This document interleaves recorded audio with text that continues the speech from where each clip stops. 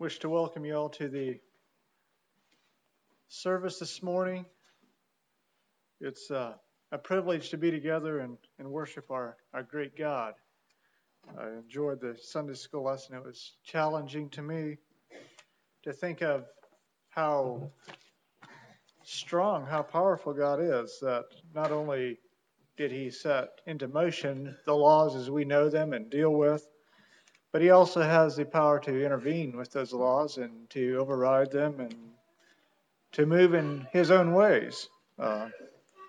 Like was mentioned this morning in the Sunday in the devotional that Greg had, how that he didn't make a mistake when He told the children of Israel to head off and be trapped in between the sea and the mountain. He didn't make a mistake and then pull out another card to play. He had that all planned. He was going to have honor on the Egyptians. That to me I find inspiring to know that I serve a great God like that. This morning, the message title is Fighting the Philistines, and it's taken out of 1 Samuel 17. You may want to open your Bible to that text, 1 Samuel 17.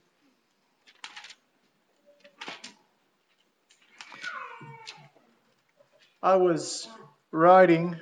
I get to do a fair amount of that, being one of our jobs is about an hour away from home, and so after I listen to the morning news, which consists of NPR, and then listen to a bit of more of the right wing, and then listen to the evangelicals a bit, then I like to listen to the Word. I have a CD on. I have Bible on CD, and I enjoy putting a CD in and just listening to the Word to try to balance all these different voices out.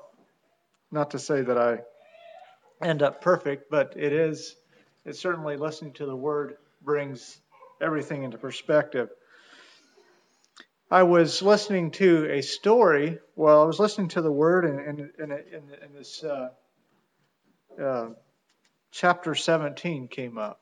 I was in 1 Samuel, and I listened to this story of David and Goliath, and I did something I usually don't do. I reversed the track again.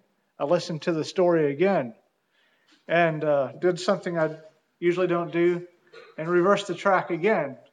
I think I listened to it 4 times, and by the time I listened to it the 4th time, I was like, it's about my turn.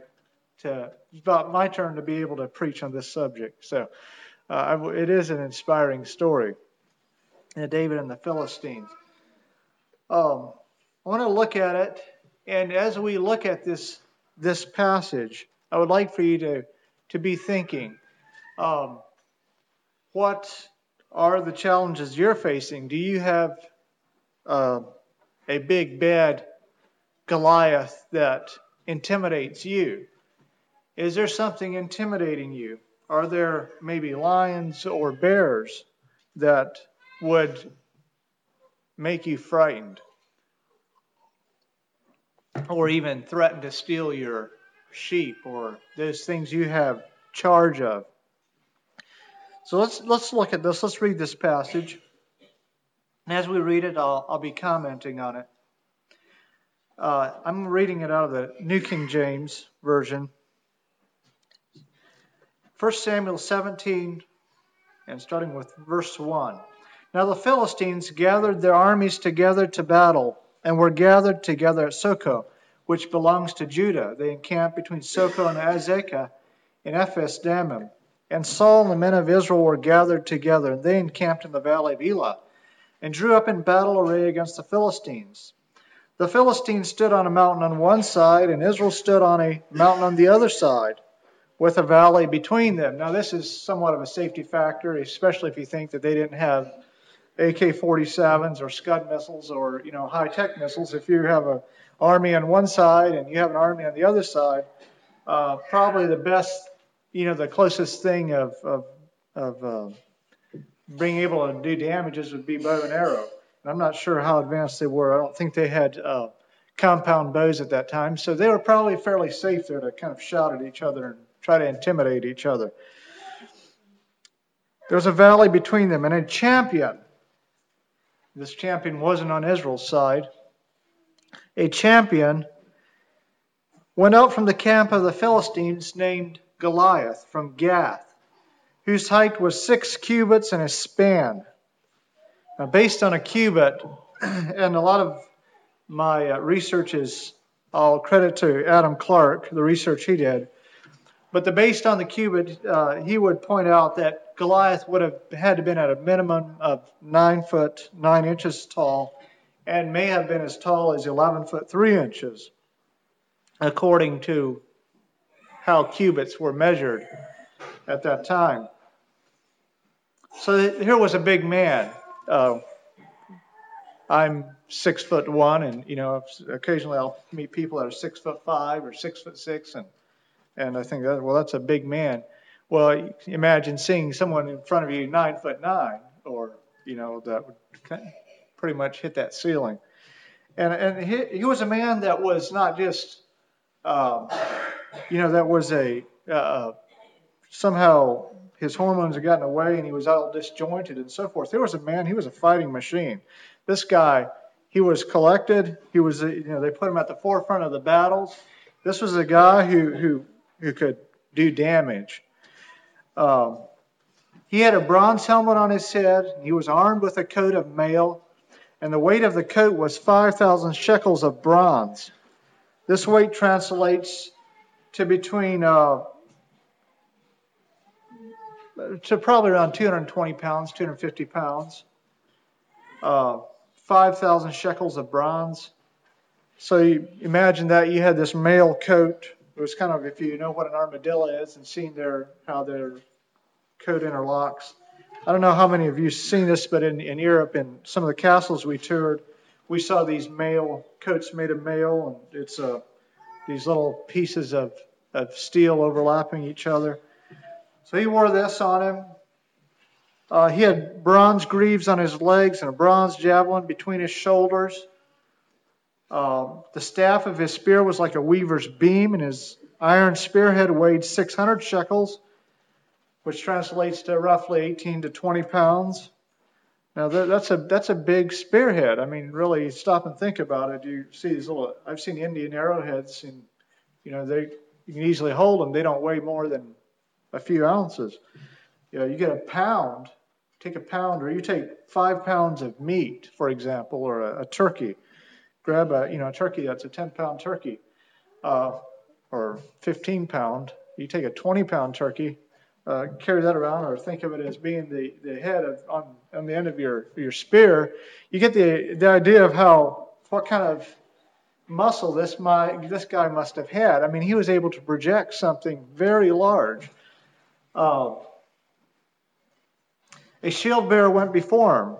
I believe Goliath was an important asset to the Philistines here. They had him covered. They wanted people around him that would cover for him. He was a fighting machine that merited support. Okay, so we have this big guy here, big bad guy, and he stands out in verse 8. And cried out to the armies of Israel and said to them, "Why have you come out to line up for battle? Am I not a Philistine, and you the servants of Saul?"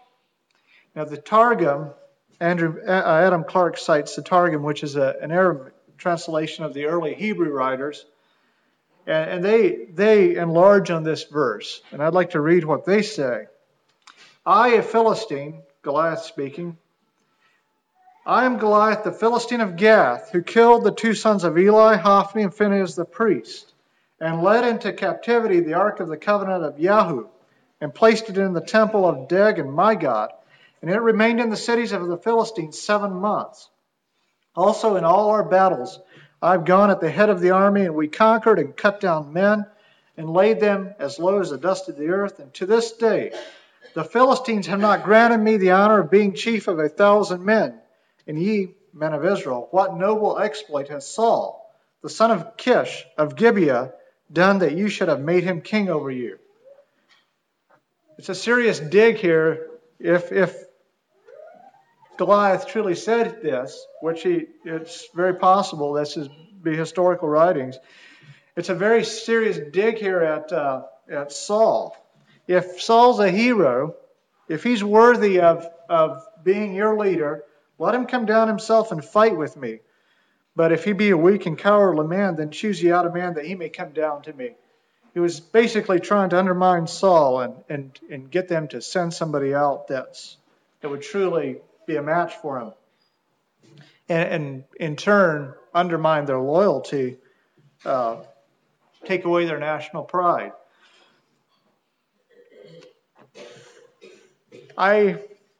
According to these verses and according to the way the Israelites responded, Goliath was most likely well known prior to this battle. Prior to this battle, he had probably had a good reputation. He was damaging. No doubt many of Israelite family had lost a father, son, husband, or a beloved due to this champion of the Philistines. He was a widowmaker, if you want to put it that way. He did a lot of damage to the Israelites. He had never been effectively dealt with. He was, you may say, the Israelites' worst dream. He reappeared at the most inopportune times. Goliaths are like that, aren't they? They destroy. Goliaths intimidate. They ruin the peace. Goliaths ruin productivity. Men that should have been working at their farms were instead being paralyzed on this other hill by this great evil man. Goliaths aim to steal loyalty away from the rightful leader. And Goliath's attempt to set the tone and the conditions for battle. He says this, choose a man for yourselves and let him come down to me. If he is able to fight with me and kill me, then we will be your servants. But if I prevail against him and kill him, then shall you be our servants and serve us. Choose your man. These are the conditions he says. Choose your man, send him down. Whoever beats will have symbolically won the war. Spoils go to the winners. And it would seem like a much more humane method of warfare. Okay, send two of the best together. Whoever beats, the other one's their servant, and we're done. And we don't have all this bloodshed. But then look at the other part of this. He set this covenant out ahead. Whoever beats, the other party will be the winner's servants. Well, they don't seem to remember this part of the covenant afterwards. If you'll note, the shouting begins, the derogatory comments, the cursing, the derision. Verse 10: The Philistines said, "I defy the armies of Israel this day. Give me a man." Give me a man that we may fight together.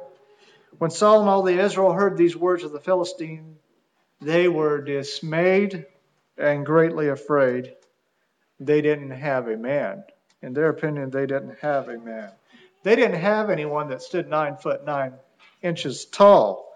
They had a spearhead that weighed 18 to 20 pounds. They didn't have a man that was so big that he could just intimidate other people. So then we enter into another phase of the story. Enter David. Verse 12. David was the son of the Ephrathite of Bethlehem, Judah, whose name was Jesse, and had 8 sons. And the man was old, advanced in years in the days of Saul. The 3 oldest sons of Jesse had gone to follow Saul to battle. The names of his 3 sons who went to battle were Eliab, the firstborn, next to him Abinadab, and the third Shema. David was the youngest, and the 3 oldest followed Saul. But David occasionally went and returned from Saul to feed his father's sheep at Bethlehem. And the Philistine drew near and presented himself 40 days. 40 days of this intimidation, 40 days of this this psychological warfare, if you were, trying to knock the confidence out of the Israelites.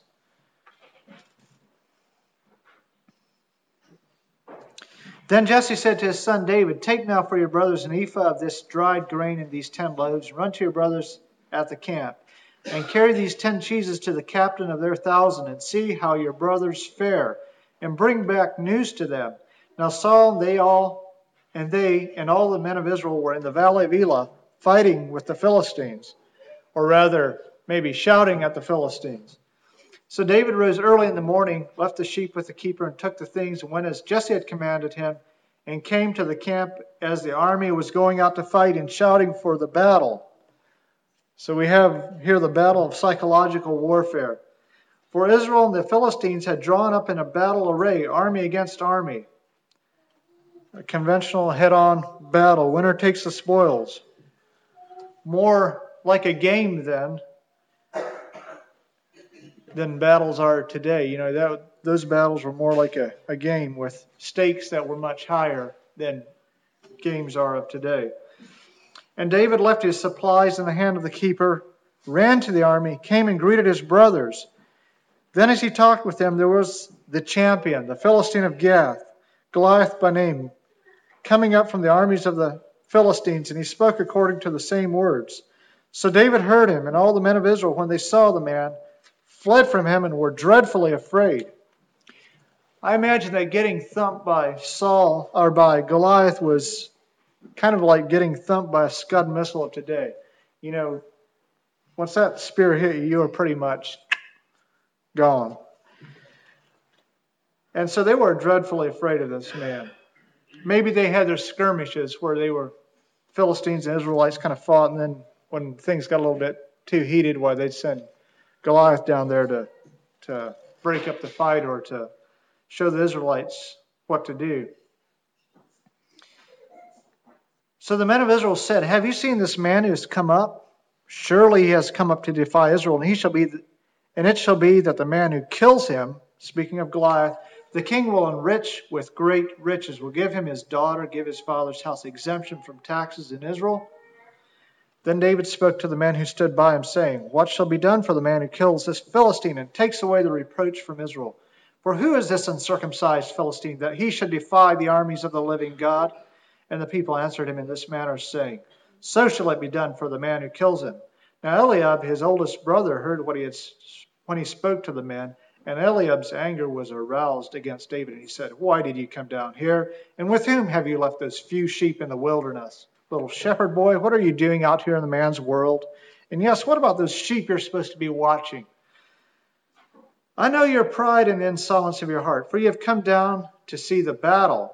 And David said, "What have I done now? Is there not a cause?" I can see this coming from David. What have I done? Really, isn't there a reason for me to be here? Then he turned from him toward another and said the same thing. And these people answered him as the first ones did. Now when the words which David spoke were heard, they were reported them to Saul, and he sent for him. Now there's something somewhat curious in this story, and that is that Saul doesn't really seem to know David. I don't know exactly why that would have been. David had been with Saul for some time now.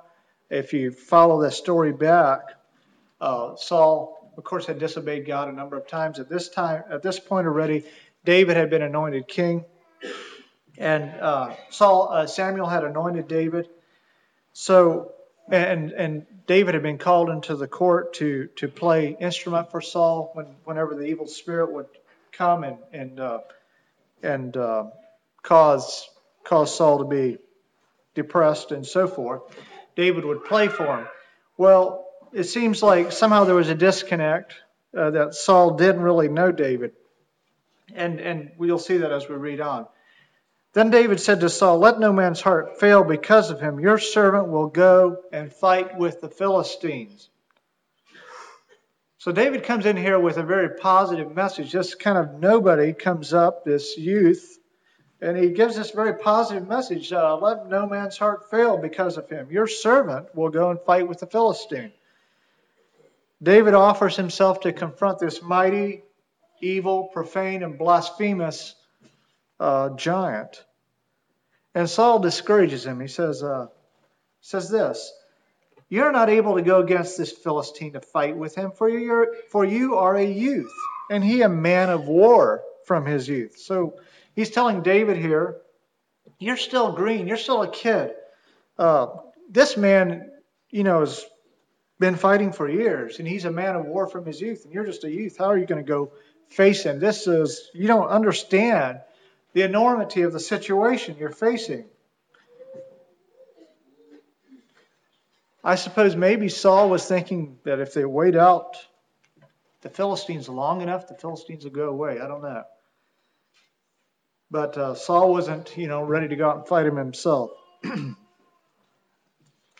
like to go and draw a parallel here, or draw a verse out of the New Testament.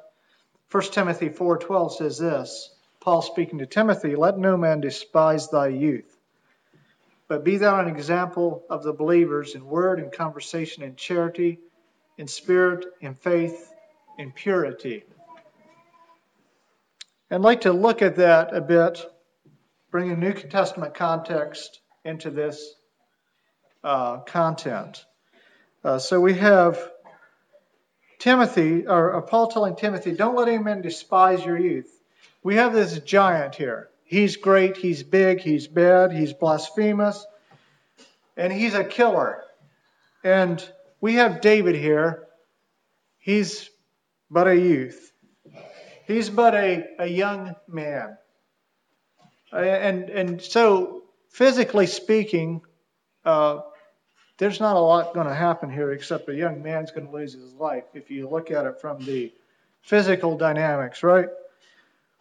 But Timothy, Paul tells Timothy here, he says, don't let any man despise your youth. And that's a word to you young men and young women here, to all of us.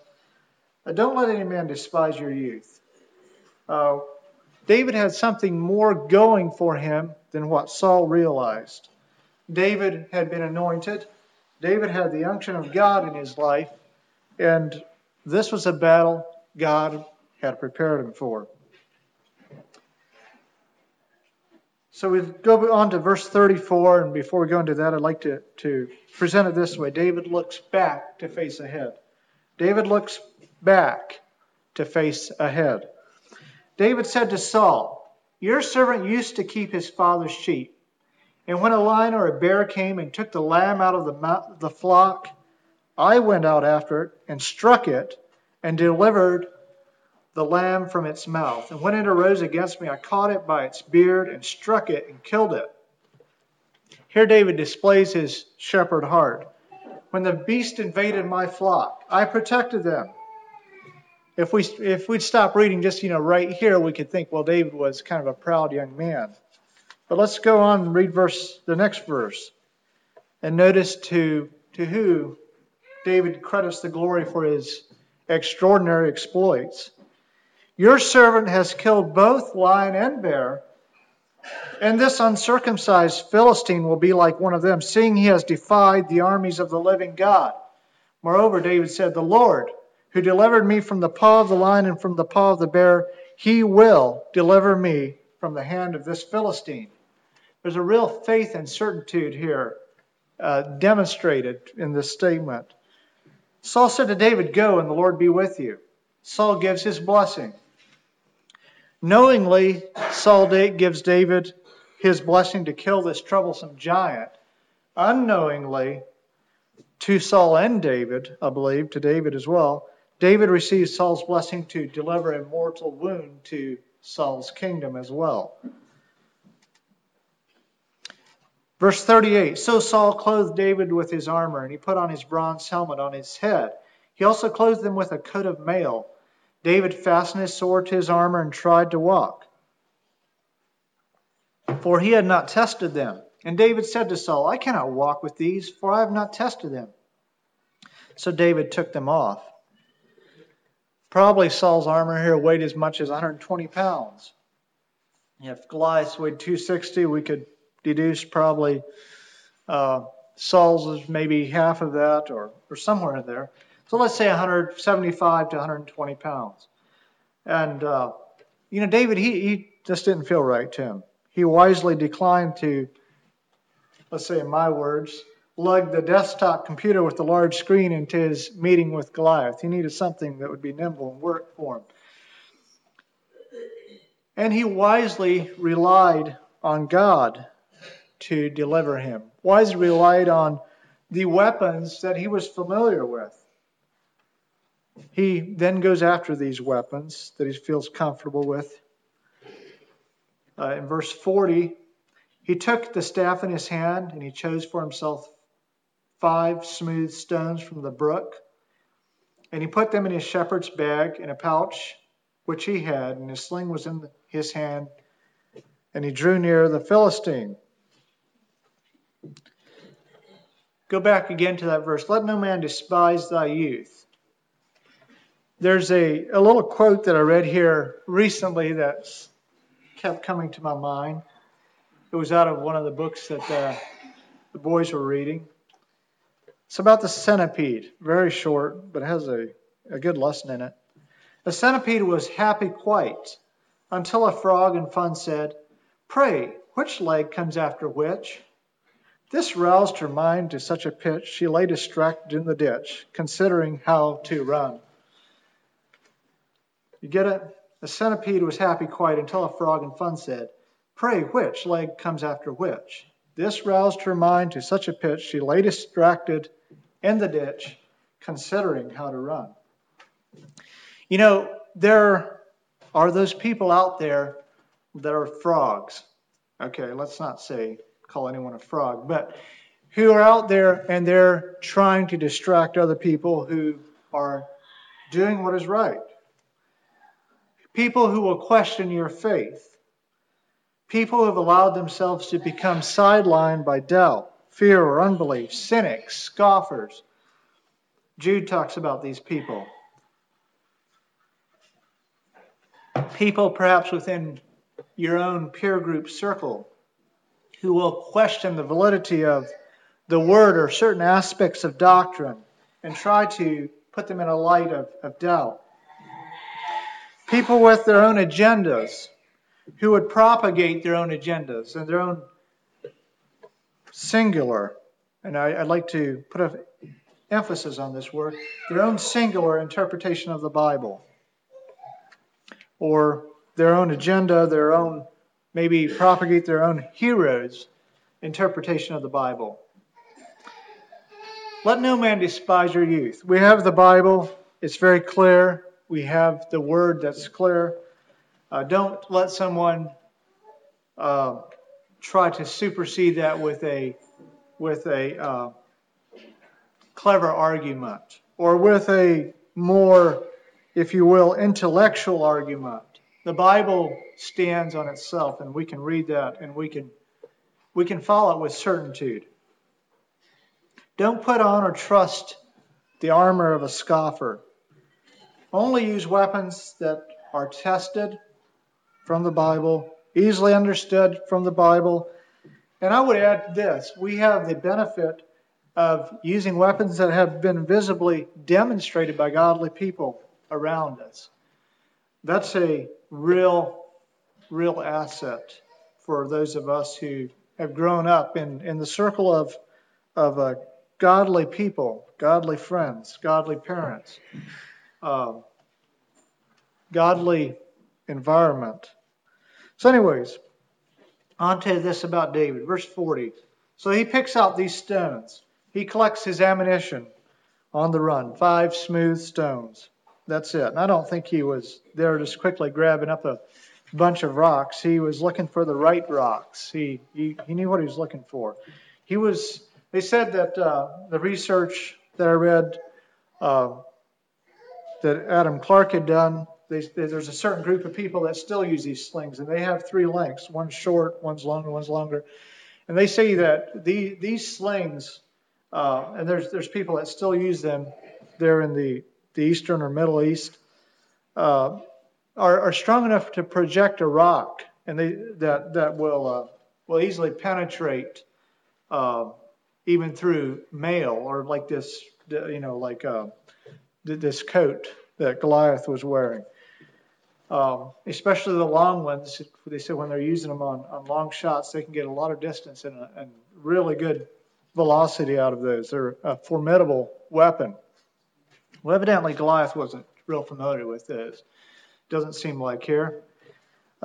He collected these rocks, and I believe he collected them in a calm and collected manner.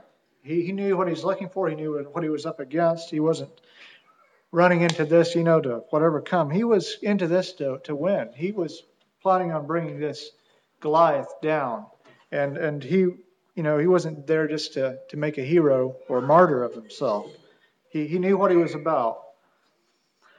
At this point, the Philistine, Goliath, didn't know it, I don't believe. I'm sure he didn't know it. But he was in the wrong business. He was at the wrong side of this epic battle. Verse 41, so the Philistine came and began drawing near to David, and the man who bore the shield went before him. And when the Philistine looked about and saw David, he disdained him, for he was only a youth, ruddy and good-looking. The above surprised Goliath. He was probably more used to seeing battle-scarred, dog-eared type of people coming to meet him. Not somebody that, is good-looking. I'm used to seeing people missing their front teeth and maybe a patch over an eye and a ear missing, maybe good luck charms hanging all over them, tattoos. That's what he was used to seeing. And here comes this young man, good-looking, it says. He may have been hoping his kingly challenge would be answered. I beat the best of yours, and now you'll be mine. When he saw young good-looking David, he probably thought he was just being teased by this youth. This other army had put this young man up to a challenge. This young man didn't know what he was taking, and he was just teasing, Goliath. The enemy was just testing his strength or making fun of him. He disdained him. So the Philistine said to David, am I a dog that you come to me with sticks? And the Philistine cursed David by his gods. And the Philistine said to David, come to me, and I will give your flesh to the birds of the air and the beasts of the field. So here's where the New Testament Christian stops reading. It gets gory after this. I'm telling you. It just gets too gory. But I guess we're going to keep on going. No, I shouldn't have said that. The New Testament Christian keeps on reading, but he reads it in a New Testament light. And it does get gory. Goliath has out the support of the big guns. He has his support, he has his big guns, and here's little David with his staff and with his sling. Goliath's not happy. What will his peers say to him about bringing home a squirrel? I imagine that's what he's thinking. And he begins the prelude. He shouts at the lad. Maybe he's thinking the lad will get scared and run home and spare him from having to polish his sword again. He insults the lad by his gods, by cursing him by his gods. Perhaps that'll shake the lad's faith in the supernatural. He informs the lad of his intent. The winner takes no captives in this deal. And Goliath has no doubt who's going to be the winner. The good-looking young man David, he's not intimidated. Note to the young men here, you don't have to be bad-looking to be effective. Good-looking young men are still needed. In the face of this great, big, formidable, and bad-looking Goliath, the man with the reputation of making widows in Israel, he's articulated the battle. This young lad comes forward and he defends his position and he takes the offense. Listen to what he says to Goliath. You come to me with a sword, with a spear, and with a javelin, but I come to you in the name of the Lord of hosts, the God of the armies of Israel, whom you have defied. This day the Lord will deliver you into my hand, and I will strike you and take your head from you. And this day I will give the carcasses of the camp of the Philistines to the birds of the air and the wild beasts of the earth, that all the earth may know that there is a God in Israel. Then all this assembly shall know that the Lord does not save with sword and spear, for the battle is the Lord's, and he will give you into our hands. In this very Old Testament conflict, David understood a very New Testament principle.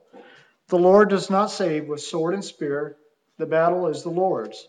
Two things here.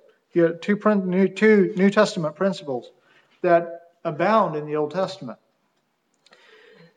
David also understood what his position was in this epic battle. And when we talk about it, when I use the word epic, I mean it's something that's retold and told.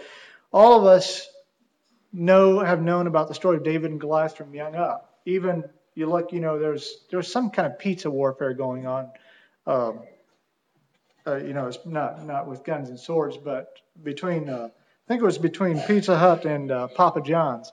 And they called it the David and Goliath battle because Papa John's was this little pizza place and Pizza Hut was big. Well, that's where the word epic comes in here in my mind.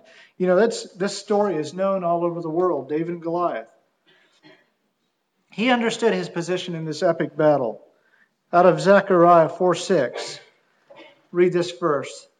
This the Lord will give you into my hand, not by might nor by power, but my spirit, saith the Lord of hosts. I come to you in the name of the Lord of hosts, the God of the armies of Israel, whom you have defied.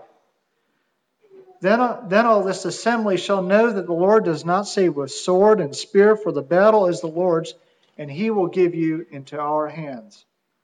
So then we have the battle. The Philistine arose and came and drew near to meet David. David hastened and ran toward the army to meet the Philistine. Then David put his hand in his bag and took out the stone and slung it and struck the Philistine in his forehead, so that the stone sank into his forehead, and he fell on his face to the earth. So David prevailed over the Philistine with a sling and a stone, and struck the Philistine and killed him. But there was no sword in the hand of David. Therefore David ran and stood over the Philistine, took his sword, and drew it out of its sheath, and killed him, and cut off his head with it. And when the Philistines saw their champion was dead, they fled. So we have David not only mortally wounding this Philistine, but he also cuts his head off. And later on we'll see that he carries it away. But I think there's a spiritual application here, and that is when we meet those Goliaths, and they're not going to be big, bad Goliaths in a visual or a physical sense, maybe, like David met. But we don't just need to bring them down, but we need to cut off their heads. We need to get rid of them. Something that's intimidating us or standing between us and God. We don't need to just knock it out, but we need to get rid of it, or else it will pop back up again. Now the men of Israel and Judah arose and shouted and pursued the Philistines as far as the entrance of the valley and to the gates of Ekron. And the wounded of the Philistines fell along the road to Shaaraim, even as far as Gath and Ekron. Then the children of Israel returned from chasing the Philistines, and they plundered their tents. And David took the head of the Philistine and brought it to Jerusalem, but he put his armor in his own tent. I'd like to comment a bit here on this battle now. Draw some New Testament application from it, some more. Our fights, again, with Goliath, they may not be as epic. They may not be as pivotal to a nation, but they're real, aren't they? I mean, we really do face Goliaths in our own lives. We face the lions, we face the bears. And these fights that we face, they're fights that need to be fought, not haphazardly. They don't need to be fought just so that we can be a martyr or whatever. But these are fights that need to be fought, and they need to be fought and won. We need it for ourselves. We need it for our families, those around us. Those opposing giants are not going to go away until they've been dealt with, until they've been knocked down and their heads cut off. Living in the New Testament, the Philistines we face tend to be of the spiritual nature. Ephesians 6:12 says, "We wrestle not against flesh and blood, but against principalities, against powers, against the rulers of the darkness of this world, against spiritual wickedness in high places." You know today what is your Goliath. I know what is mine. And maybe there are Goliaths we don't even know about, that God's going to reveal to us, that He's going to have us face when the time is right. Many times for me, and I'm sure would be the same case for many of you, it would be easier maybe, feel more heroic and seem more patriotic to go out against the fleshly Goliath. But let's not fool ourselves. It takes real strength to fight the Goliaths that come into our lives today that we're faced with. They're just as bad. They're just as big. They're just as blasphemous. And they defy the armies of the living God today, just like they did that then. They defy nations. They defy individuals. Facing our Goliaths. How do we do that? Number one, don't doubt God's word. We read that. That's That was Satan's first trick, wasn't it? Yea, hath God said. Hath he said? Really, did he say that when he's talking to Eve? Is this really what God meant?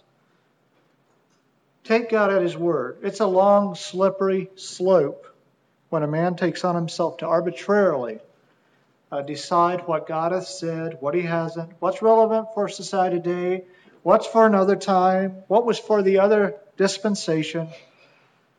The serpent uses doubt as its primary tactic. He used doubt on Eve, and it's his primary tactic on us today as well. It's his favorite and most effective tool, I believe. Yea, hath God said, of setting people on the course to unbelief. Number 2, be obedient to God's word and godly principle. Way to face Goliath that we meet. It was a lack of obedience on Saul's part that had brought Israel to this point, had brought Israel to the point of becoming a national disaster.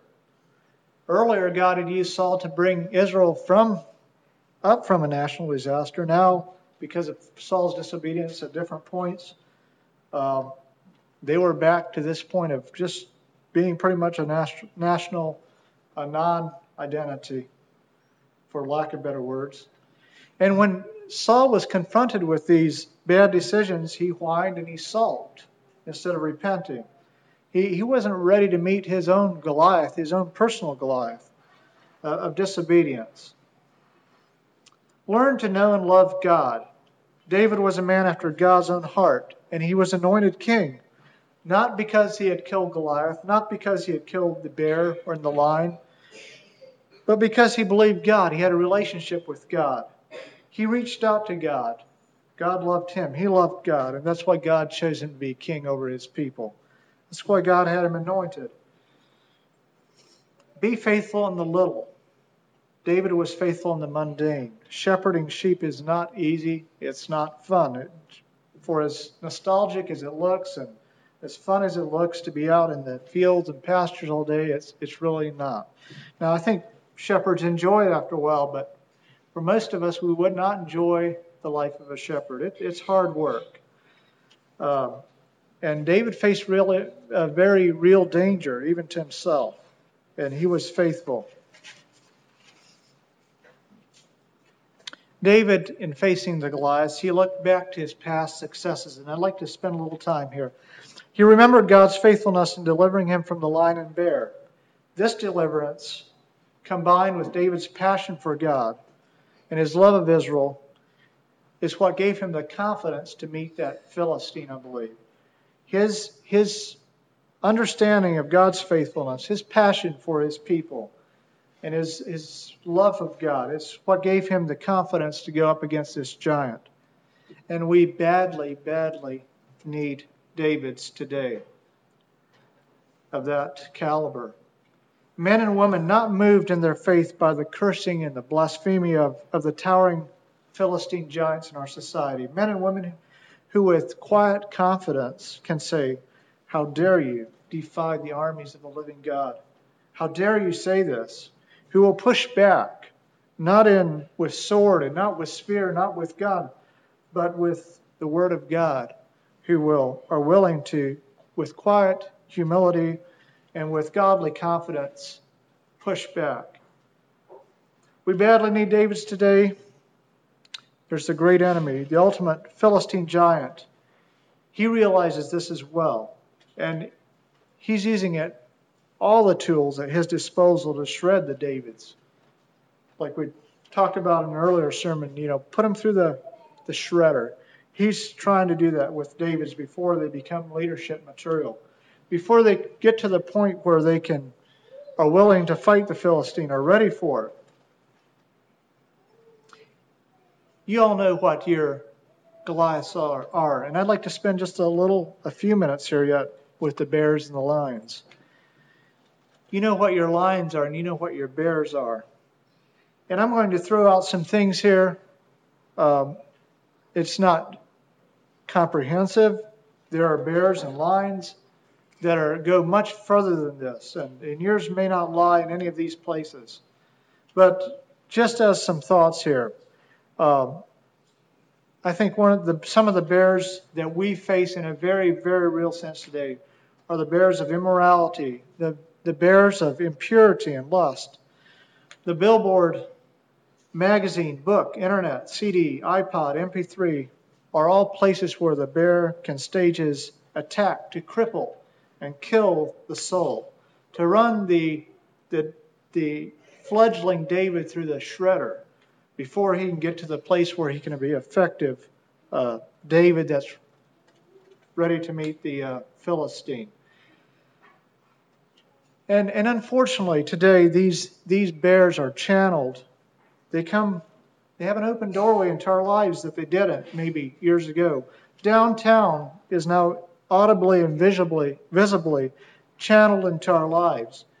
What used to be Sodom and Gomorrah is now promoted by taxpayers' money, and are being paid and called public servants. Good is called evil, and evil is good, and that's truly happened in our society, and our quote Christian nation of today. Good is called evil, and evil good. We stand in grave danger, I believe, of having our spiritual edges sanded, our spiritual sensitivity, the edges of our spiritual sensitivity sanded to the point where black is no longer black and white is no longer white. Light and darkness kind of blend together into a gray. We can't let that happen if we want to be Davids, if we want to raise Davids, if we want to be able to meet the Philistine. He attacks us with the lines of doubt, fear, and unbelief. If the bear of immorality is allowed to weaken and distract the Christian, it's not so difficult for the line of unbelief to finish him up. If a man or woman's soul's desire is distracted from the worship and adoration of God, confidence in the providence of God will be diminished and light will grow dim. If man or woman's soul's desire is distracted from its worship and adoration of God by the bear of immorality or the bear of any of these other things that Satan would throw our way, then unbelief will quickly come in. Really, I think it boils down to whether we're going to be successful or not at facing the big bad giant. Boils down to much more of how successful we've been or are being at facing the bear and the lion. The bear and really the battles, the size of the battles, they're of the Lord. They really, believe it or not, don't matter, I don't think, so much or that much in the overall scheme of things. It comes down to how we battle and where our heart is, and if we're effectively fighting that bear and lion. We wrestle not against flesh and blood, not by might or by power, but by spirit, saith the Lord of hosts. We may not be in an epic national battle, but we are all in an epic personal battle, and our story will someday be told. If the personal battle is lost, there will be no standing for facing the large battle, the large national battle. Let's make sure that by the grace of God, we face the lion and the bear, and we give God the glory and are willing to move ahead as God wills from there. God bless you.